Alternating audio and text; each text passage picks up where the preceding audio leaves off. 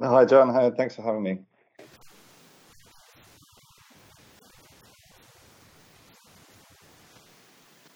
Well, to put it as simply as possible, CTED is essentially an arm of the Security Council. So the Security Council, after 9/11, created the Counterterrorism Committee of the Security Council and introduced Resolution 1373, which is kind of the foundation of counterterrorism at the UN level.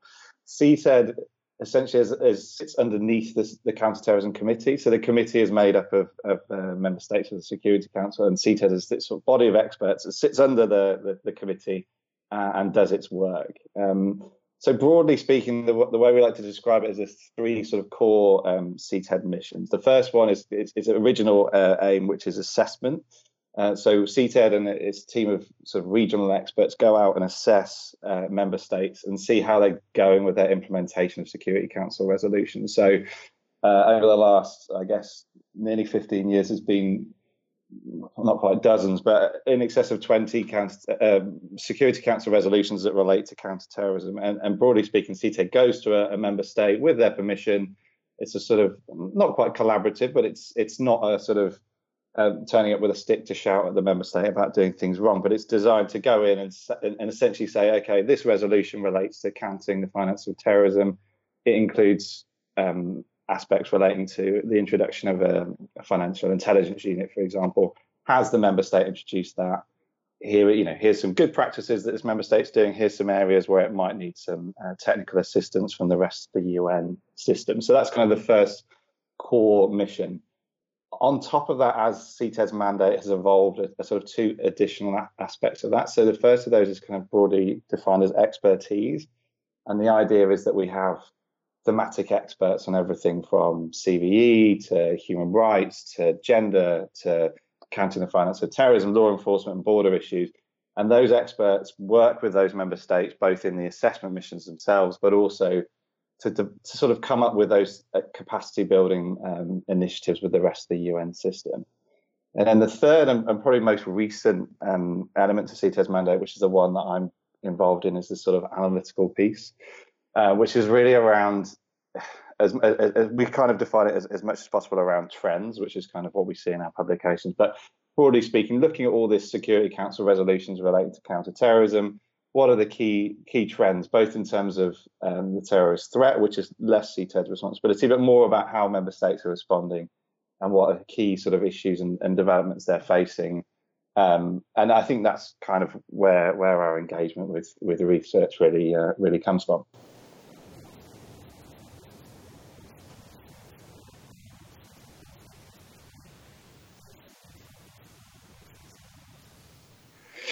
I think it was a recognition, and it came in our mandate in 2013. It was a recognition of the need to be a bit more proactive and a little less reactive, and obviously came at a time when the sort of conflict in Syria and Iraq was really spiraling out of control, might be the right way of saying it. So I think the idea is as much as possible to just have that proactive function and to say, CTED is a relatively small body in UN terms. We're about sort of 50, 55 full-time staff. We're engaging with member states all around the world. We're working with the rest of the UN system. We're increasingly working with the private sector. We're working with civil society.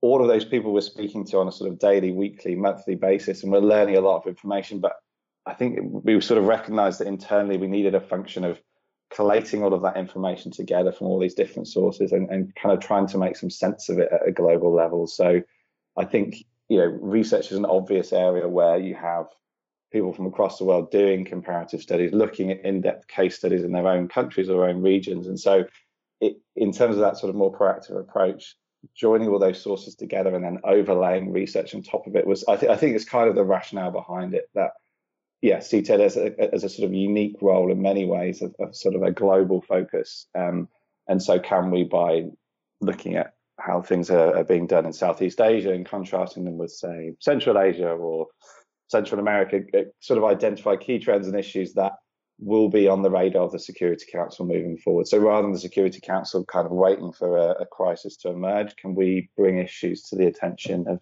the Security Council ahead of time, essentially?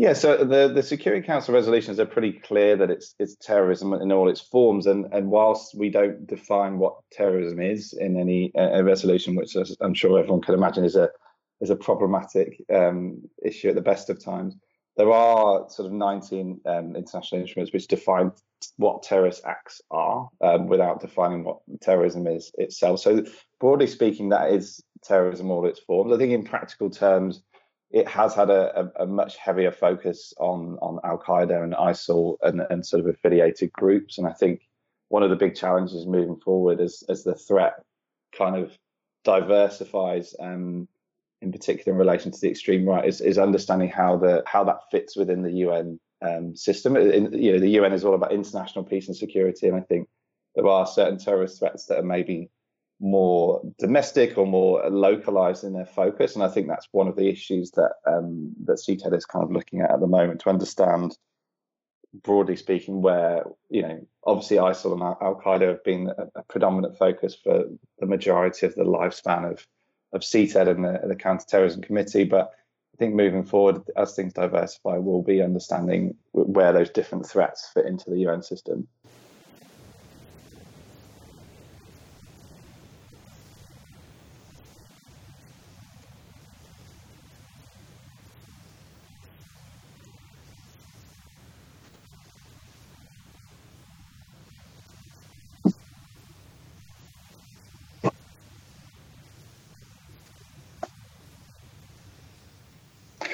Yeah, so I think the UN, I've always been guilty of this. You sort of see the UN as one coherent thing, but actually it's an incredibly diverse group of entities and agencies with very different views and different mandates. So I think starting with CTED as a whole, there's been some really interesting sort of research and writing around the role of the Security Council as a kind of essentially creating counterterrorism law, or at least a sort of soft law. So I guess a lot of the resolutions, particularly the recent resolutions relating to foreign terrorist fighters, have created, essentially legal requirements for member states to respond in a certain way by introducing certain measures.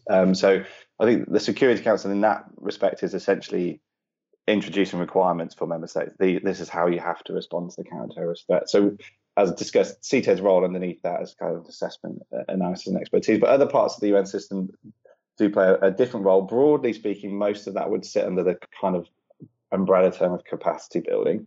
So the Office of Counterterrorism is a relatively new institution in UN terms, but their role is to kind of coordinate the UN system as a whole in CT terms. But yeah, other UN agencies like the UN Office on Drugs and Crime, there's a huge amount of capacity building and sort of expertise building work, and as do other parts of the system. UN Women is slightly different. Again, does capacity building, but also has some function around encouraging and commissioning research on the gender dimensions of this. So yeah, it's a increasingly cross-cutting issue at the UN. I think for a while it wasn't something that the UN system as a whole was really engaged in. I think the shift towards a greater focus on CVE and PVE, as most of the UN system calls it, has really brought in the UN system as a whole and all of these broader entities and agencies. And I think the other difference with a lot of those other parts of the UN system is that they are a bit more global in terms of where they're based. So CTED is based in New York, and we travel out from there, but a lot of other UN offices like UNODC have regional offices or have country offices. So they are in a position to work really closely at a local level, developing capacity. So, for example, a national PV action plan or a national counterterrorism strategy. How does a country introduce a national counterterrorism strategy? And that's kind of where other parts of the UN system say, well, we've worked with 20 different member states to do this. We have a lot of expertise in this. We understand the UN system. We understand resolutions and what the requirements are. This is kind of how X country can introduce its own national counterterrorism strategy. And so the capacity building role is one that CTED is assessments kind of designed to enable. So there's this cycle of we do an assessment, we'll work with a country and say, here's 5 priority issues that you need to work on. And then we can join with the rest of the UN system and say, okay, well, you're best placed to introduce the national strategy. You might be best placed to look at a CVE action plan. So, in broadest possible terms, that's kind of where the UN sits. And like I said, it certainly has evolved quite significantly over the last 5 years in particular, I would say.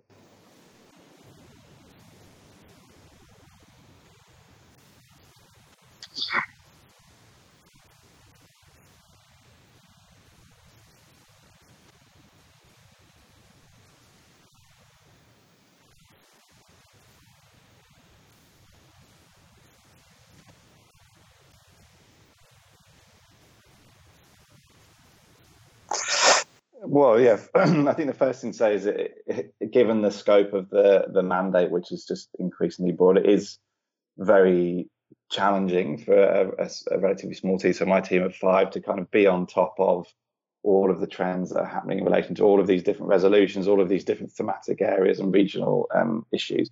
But the main way we do that is through our global research network. So this is something that's now been around for around 4 years, and was initially created as kind of that to help fill that gap, to recognise that whilst we have in-house a huge amount of expertise and experience in the UN system as a whole, in terms of leveraging research, it's really that sense of a force multiplier, and recognising that a network is kind of an obvious way of saying, well, we have our expertise, we understand these issues from our perspective and perspective of member states in particular, but what else is out there? So the network has evolved and grown over the last 4 years. And yeah, broadly speaking, it's now around sort of 100-ish institutions from around the world, but we're always on the lookout for new research institutions and new researchers for us to work with. In terms of identifying sort of key issues and trends, it's kind of supposed to be a bit of a cyclical process. So, as discussed, other parts of CTED, and including ourselves, are talking to all these different actors in different fields, from civil society, from the private sector, from member states, and we're hearing what issues are of concern to them. And then we're really just trying to overlay that with what the research community is doing. So, yeah, I'm not sure I'm doing a great job of explaining, but I think that's the kind of process around trend identification and how we identify key issues. So it is designed for us to drive new issues. So we can say to the Counterterrorism Committee, the Security Council, this is an issue that the private sector is concerned about, the research community is doing interesting work on, and member states have said to us that it's a concern. So here's something you need to be aware of. But obviously it also works the other way around. So the Security Council passes a resolution on foreign terrorist fighters and the returning relocating issue. Underneath that resolution, there's a huge range of issues that they've identified as being of concern and priority. So then we would go out and say, well, Resolution 2396, adopted at the end of December in 2017 on returning relocating foreign terrorist fighters, talks about children a fair amount, and children as a standalone issue hasn't been something CTED's done a lot of work on, but it is something that the research community has a lot of expertise on, potentially in other sort of conflict areas, whether it's more in the post-conflict, perhaps in Colombia. But what is the research community doing in this space that we can use to inform the Security Council? So it sort of works both way around. We like to be proactive and talk to our network, but at the same time, we also listen to the Security Council, see the issues that they're raising, and then go back out to the network and kind of say, the use of technology by terrorists, maybe the potential threat posed by drone, that's something that the Security Council is concerned about, or something member states are concerned about. What research is out there, and what can that tell the Security Council about this issue?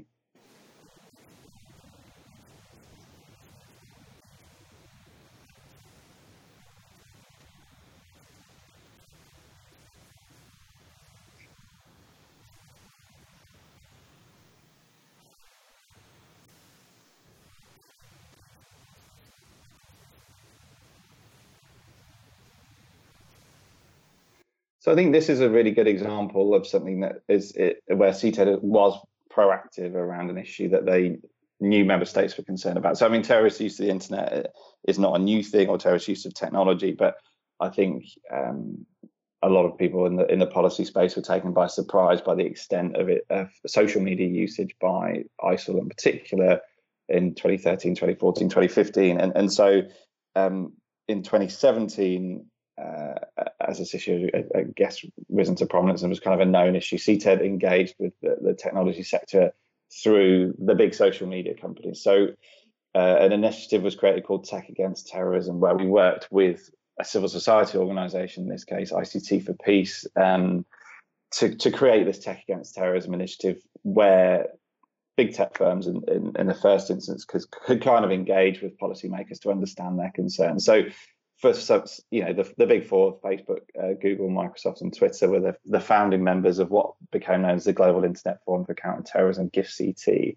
So that's been a very obvious mechanism where CTED has kind of plugged in big tech with the Security Council. I think, as I'm sure all the listeners are aware, big tech has perhaps not had the greatest couple of years in terms of reputation and criticism from specific governments. But I think the advantage of the UN is that we're not seen in a kind of partisan or political way. We're a sort of convener of events where these ideas can be exchanged. So we kind of had a slightly more neutral, less political role, where big tech can come together and say, we're working with the UN Security Council to look at what we can do with those issues. And I think GIFCT has made a huge amount of progress as a collaborative forum for the big four tech firms, but increasingly smaller tech firms, to come in and work together and kind of identify different ways of which they can make it harder for terrorists to use their platform. So, yeah, GIFCT is kind of the flagship, but I think partly as a result of that, the success of that initiative, a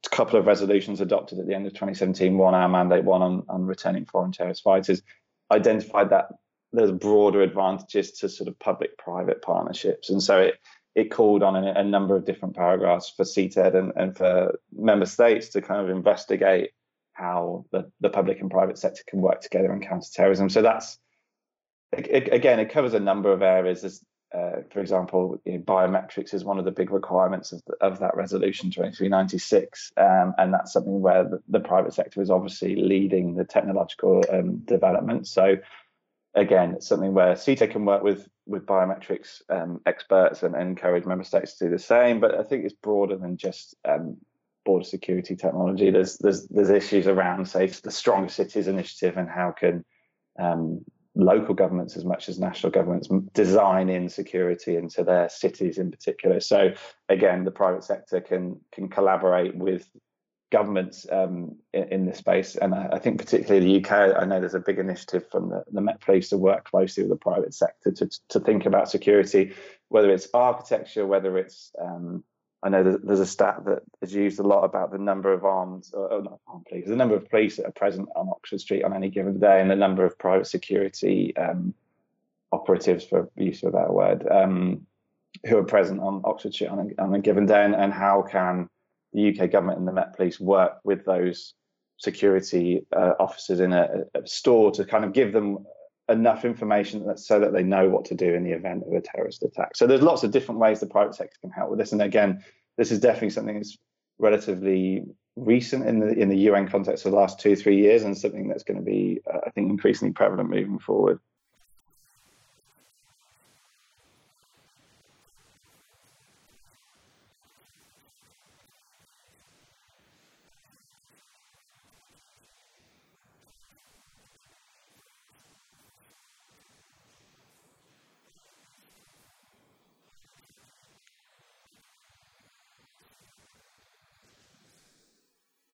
Yeah, so I think as with all our reports, this kind of came from a number of different conversations and engagements with different partners. But I think it's something where the research community has played a really active role in understanding the extent of terrorist use of different platforms, and I guess how that's evolved over time. So I know there's been some really interesting research on this by lots of different researchers. And so it became apparent, I think also apparent from the work of big tech themselves, that they were becoming increasingly effective at identifying and removing terrorist content, and it's happening quicker on a much larger scale.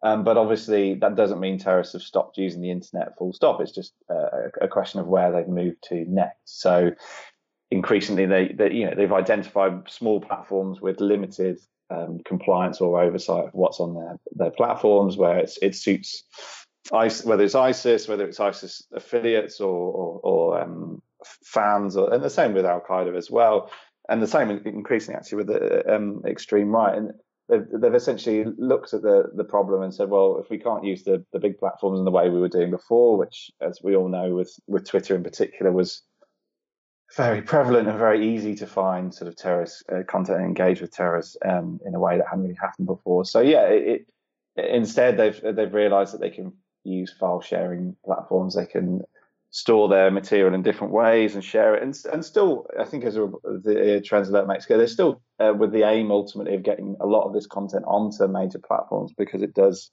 increase their reach in terms of recruitment.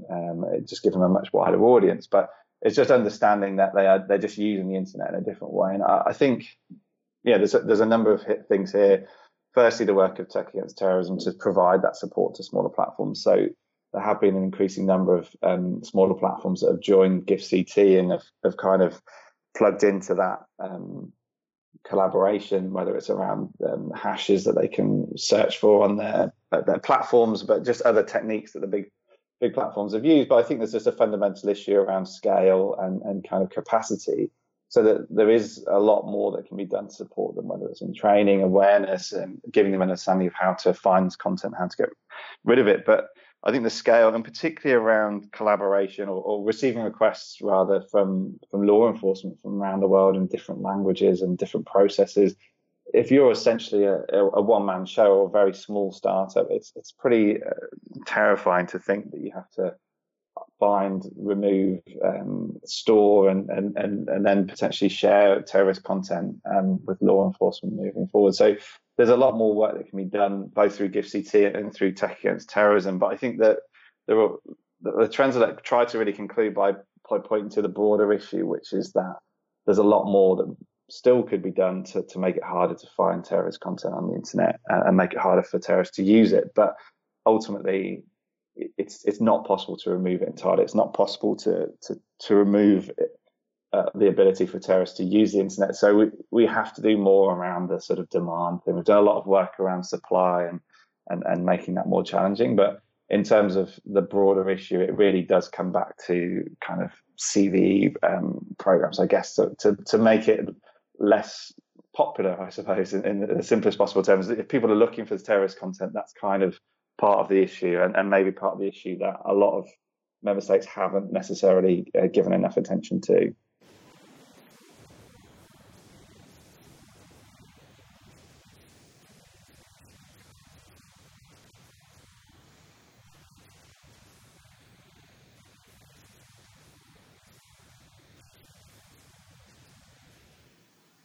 Well, yeah, I think it's definitely different in terms of, for the big tech firms, obviously they want to support counterterrorism efforts, but there's a huge reputational risk for them, and they have received a bit of a bashing in the media all around the world over the last few years for not doing enough. So I think there's a reputational risk, there's a financial risk for them. I think with smaller platforms, it is slightly different, and again, it depends on where they're sort of based, where they're hosted. So I don't think those same factors necessarily apply, but I think it's more of a question of, obviously, no one wants their platform to be exploited by terrorists or extremist groups. I think there's a broad sense that people do want to help, and it's really just about capacity and scale. And I think that feeling of just being overwhelmed by the potential challenge. And I think it is a bit more of that whack-a-mole approach of, we can provide support to one small platform and improve their efforts, but there's always going to be another tiny web hosting or file sharing platform that terrorists can use. So it is a sort of never-ending challenge. But I think, as much as anything, and I think this is borne out by some of the research, particularly into the use of Twitter by terrorists, it's just about making it a much harder operating environment. It's not possible to prevent it in its entirety, but if the UN and other entities and national governments as well can work with these tech platforms and smaller firms and make it harder and essentially help them to remove it, it's good for everyone, but it's an ongoing challenge essentially.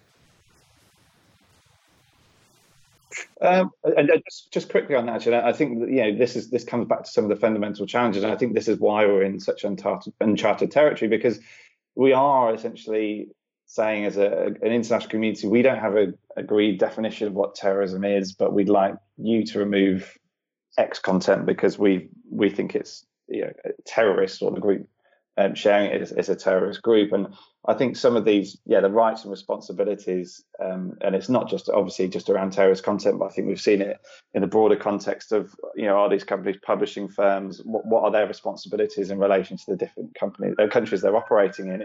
It's a really challenging space for the companies, but also for governments. And I think regulation, obviously the European Commission is now introducing regulation around removal of content and introducing the threat of fines for tech firms, but it isn't a simple problem. And in terms of those responsibilities and some of the human rights implications of a tech company deciding what is or isn't terrorist content or acceptable content, acceptable speech, it's a much broader issue that I think, definitely somewhere where the work of research will be hugely useful.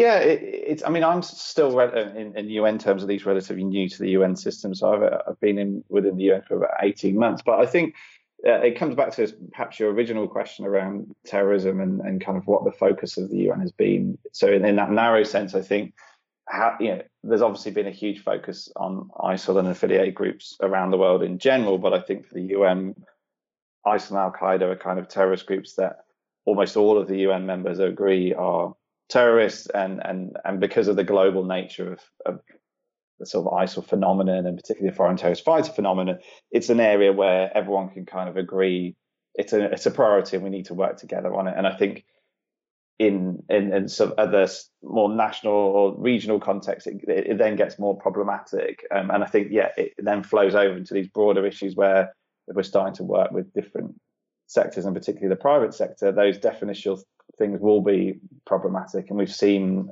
over the last few years, really, the challenges for the likes of Facebook or Google or Microsoft or Apple of how do they engage as a global company when in a national context, different governments have different definitions of what terrorism is, what speech is allowed in that country. And I think in many ways, the technology companies are kind of at the forefront, not just of the terrorism issue, but that broad sort of lack of international consensus around some of these issues.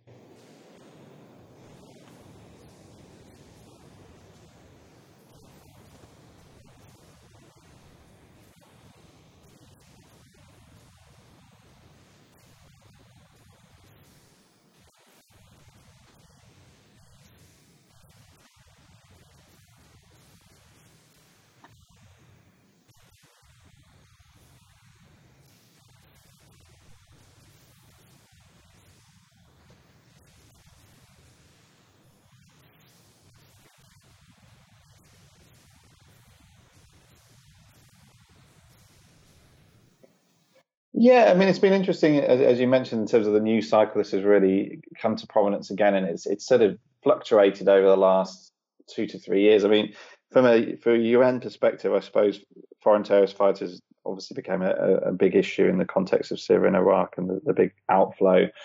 So a resolution was passed in 2014, 2178, which kind of dealt with how governments should respond to the outflow, how they should stop it. So that it talks a lot about different measures government should use to stop people traveling out to Syria and Iraq. And I think it was pretty apparent, particularly if you look at the European context, how 2014 was kind of a watershed moment where suddenly governments started introducing measures that either criminalized travel or association and introduced new measures that made it harder for people to travel.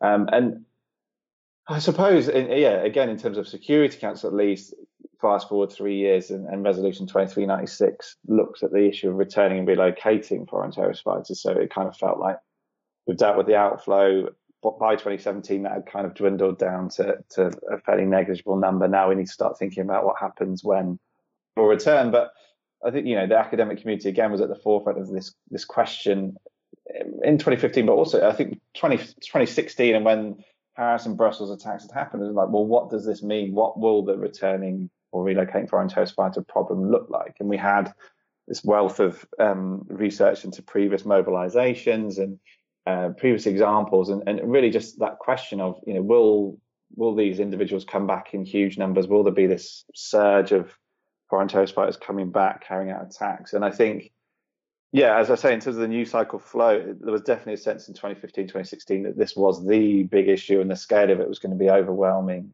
for a lot of countries. And then the big flow didn't really happen. It certainly didn't happen to the extent that people were expecting. And it's only really, again, over the last few months, when the extent of the foreign terrorist fight still in Iraq and Syria has become apparent, that people are now talking about it again. So, it's been a curious one in terms of how it's ebbed and flowed around the news cycle. I mean, certainly in terms of the policy cycle at the UN, it hasn't really shifted. It's been the big focus for CTED, and I think for much of the UN system in the CT space for the last 3 years. And there's a lot of projects and initiatives in the UN system as a whole around capacity building on this issue. So it hasn't really gone away for CTED, but I think it did go away when people kind of felt like maybe the problem was more manageable, or more foreign terrorist fighters had died in Iraq and Syria than was expected. I mean, the relocation issue is an interesting one because that hasn't been something that has really been seen at a significant scale.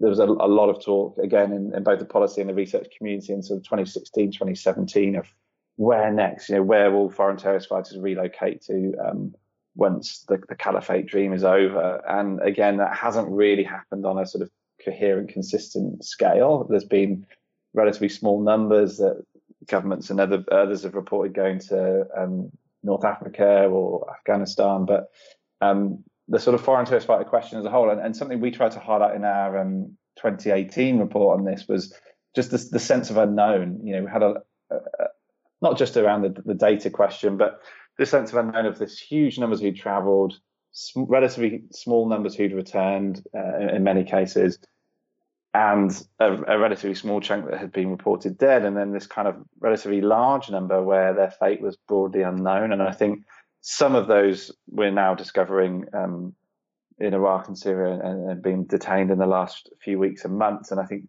probably never really know the extent to which the death tally of foreign terrorist fighters. But I think a sort of short answer to this question is that from the UN perspective, this has been a massive priority over the last 3 years, and I think will continue to be so because it's such a broad issue.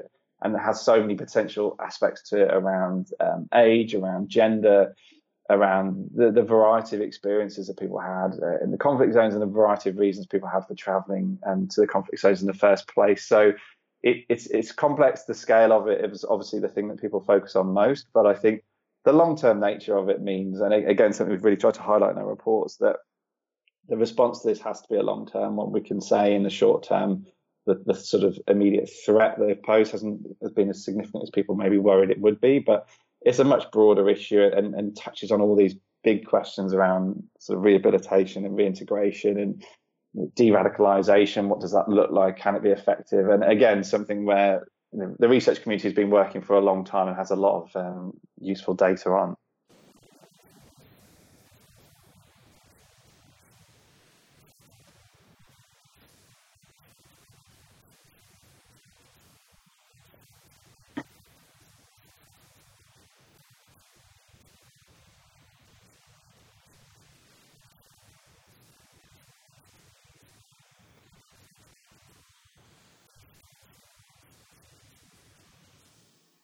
Well, I think the risk assessment one is a challenging one, and I think a lot of the current debate around whether people should return or not, it sort of centers around what's an acceptable level of risk and what's a manageable level of risk. And I think, understandably, populations expect the level of risk to be kept as near to zero as possible. And again, that's what governments are aiming for. And I think with any sort of recidivism issue in whatever field of criminology you're interested in, you really can't guarantee a kind of 100% success rate or anything close to it necessarily. So it is something that member states are still worried about in terms of the effectiveness and how they monitor and assess risk. But I also think there is a lot of expertise out there, and it's not necessarily a completely brand new problem. And I think this is where our role with research it can be quite key, because I think we do need to be a bit more interdisciplinary around how we look at these issues, and not just narrowly focus on just pure terrorism and sort of terrorism in a 9/11 context. I think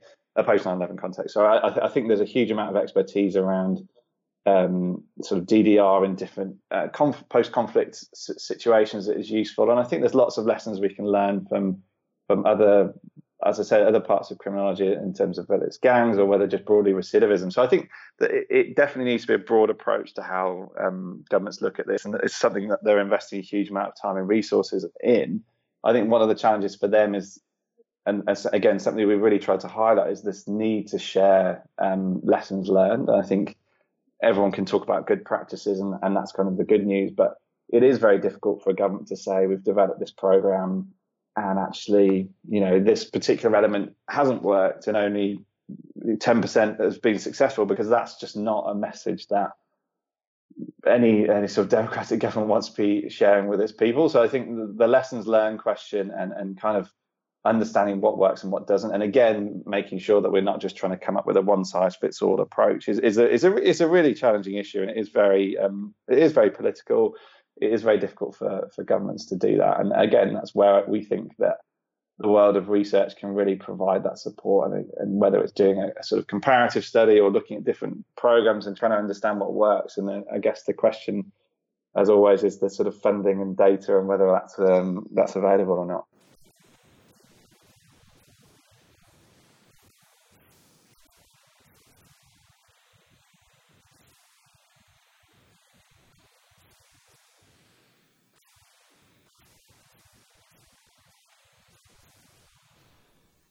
Yeah, I mean, I think my view would be it's kind of a sliding scale, and there's lots of, there's kind of the ultimate desired end, but I guess the idea of either integrating researchers within government departments or providing them with access to privileged data is kind of probably the model where you think you get the most bang for your buck in terms of the data and access question is always going to be central to this discussion.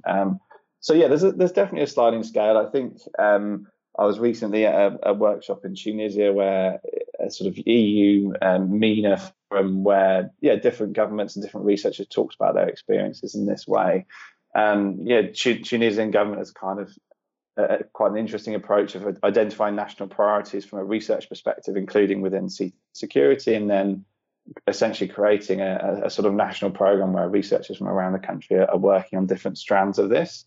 A lot of those projects are still ongoing, but it was quite clear that they're very keen to integrate the findings into their policy. But yeah, I think different countries, even just spelling out national priorities, providing feedback on research proposals, there's a definite sliding scale. And I think, terrorism studies is definitely an area where the policy relevance and policy impact is central to it in a lot of examples. And so I think the more that governments can do to say, these are the areas we're prioritizing over the next 1, 2, 5, 10-year period. Here's how we can help. Here's how we can pair you up with funding, with data, the better, because it's easy in the policy world to talk about the need for evidence-based research, and I think sometimes the UN's been guilty of this, saying we want research on things that matter to us, but maybe not always spelling out what it is that our priorities are, and not necessarily facilitating that support as much as we can. So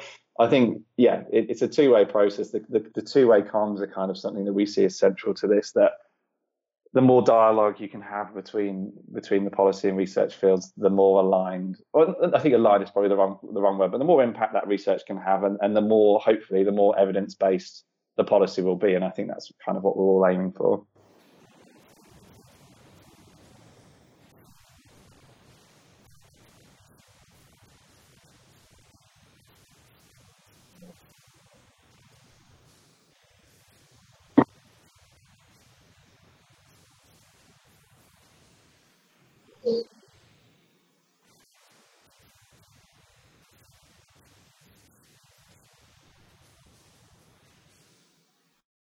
Yeah, the report again, and I think this particular sort of trends report is really essentially highlighting the best and most relevant research out there. So it really isn't necessarily CTED's conclusion. It really is based on the work of researchers. But I think the gender issue, is kind of not just gender equals women. I think there's a much broader gender element to a lot of responses, but also the narratives that terrorist groups are using. So I think that there's that element of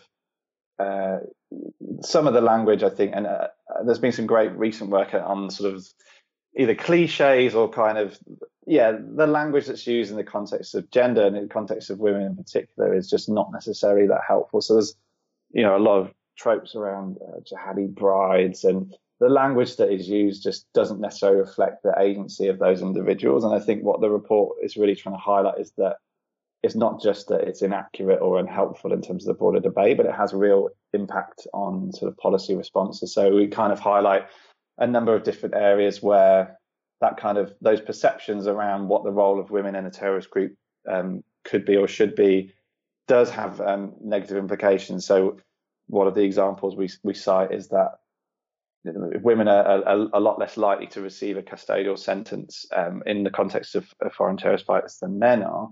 And that's based on not always a sort of case-by-case basis on what that individual's role was, but rather what their gender is and therefore what that suggests their role would be. So I think one of the things we really want to stress is that case-by-case tailored approach of saying, well, yes, we know a lot of what we know from ISIL is that the role of women was seen in a particular way, but that doesn't necessarily mean that those individuals haven't committed crimes while in the conflict zone. So I think a case-by-case approach is one of the key things we've emphasised, and the Security Council emphasises as well. But I think more broadly that if returning women are less likely to receive custodial sentences or receive much shorter ones due to these kind of gender biases, then it has implications both as a potential security threat because they're not being taken seriously. Maybe they're not going to be monitored or risk assessed in the same way, but also just in terms of access to rehabilitation and reintegration programs. If they're not deemed to be a threat, does that mean they don't necessarily get the same access to those programs as men who return?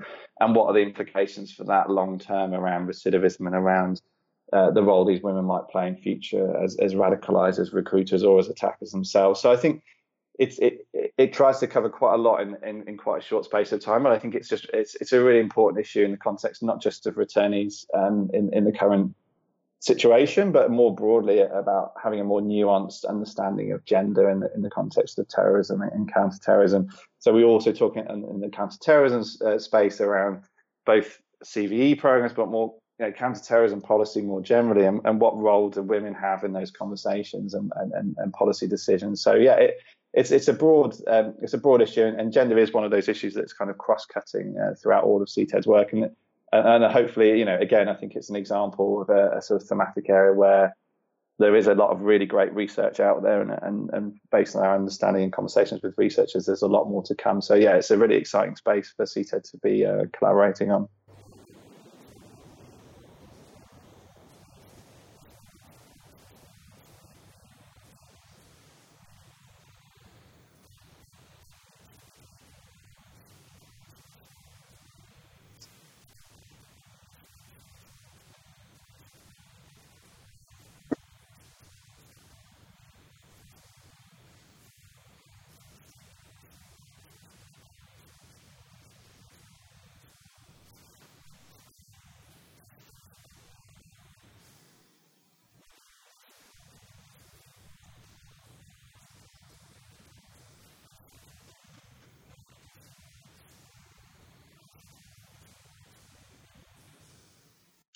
Yeah, so I mean, human rights.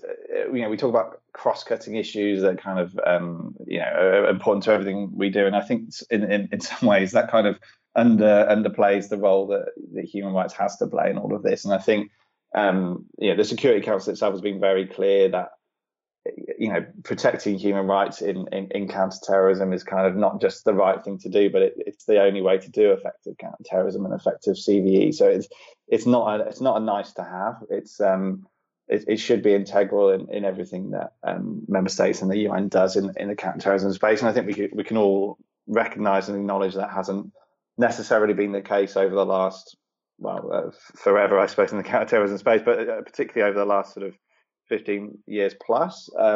I think, the role of research in highlighting, not just highlighting human rights abuses, but in CV and CT, which I think is really important, is something that the UN has a really important role at sort of recognizing these issues and identifying them. But I think just, again, showing the impact and showing from an evidence-based point of view, if this program has these serious human rights ramifications, then it is going to be problematic. And again, tying it back to what the Security Council has said, which I think is very clear and a very clear cut, that this is not a nice to have. This has to be integral in everything we do. And I think this is, going back to the conversation about big tech, I think as counterterrorism, we're increasingly talking about this whole of society, whole of government response. It isn't just going to be, national government X needs to be better at protecting human rights in this context. It's going to cross-cut across, a huge range of actors, from civil society, private sector,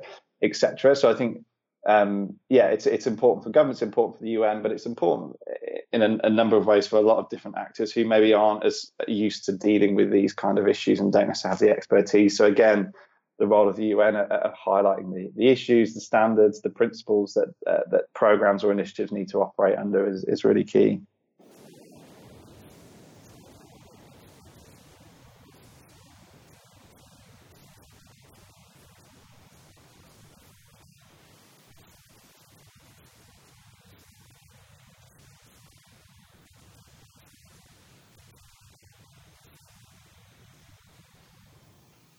Yeah, so I think a lot of our work plan has been kind of driven by those two resolutions at the end of 2017 on returning, relocating foreign terrorist fighters and CTED's mandate, which did kind of touch on, as I've mentioned, some of the new areas around children, around gender, and around this broad issue of prosecution, rehabilitation, and reintegration. So I think from CTED's position point of view as a whole, we're going to continue with our assessment mission.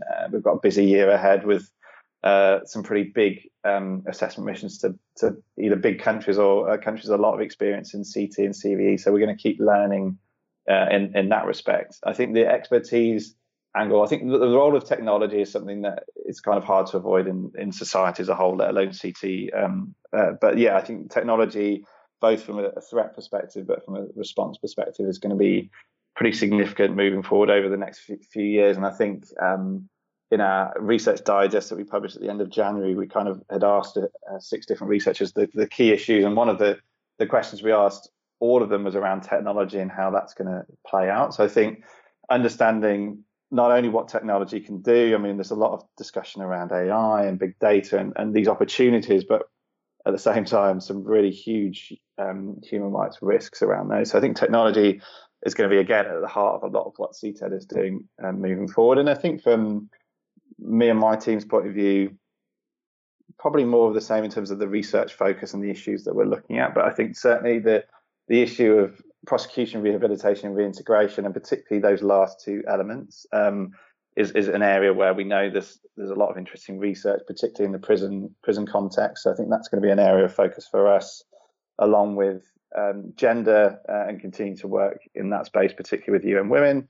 I think the issue of children and different approaches to children affiliated with terrorist groups, again, is going to be an ongoing issue. We know member states around the world have very different approaches and very different ages of criminal responsibility. So how they take a sort of case by case approach to all of these issues, whilst remembering that children are first and foremost victims in this context. So that I think we think that's going to be a really challenging issue for member states moving forward, as we've seen younger and younger perpetrators of attacks, and how can governments respond to that while protecting human rights. And then I think the final one is that broader question, which I guess has never really gone away, around radicalization and the understanding of drivers, the local context, but more importantly, what lessons can we learn from that and push into sort of CV and PV initiatives, because the problem objectively is not getting any smaller as we move forward on this issue. So I think more investment and more resources around that question of narratives around radicalization and around CV is going to be an ongoing issue that we're really interested in working with researchers on.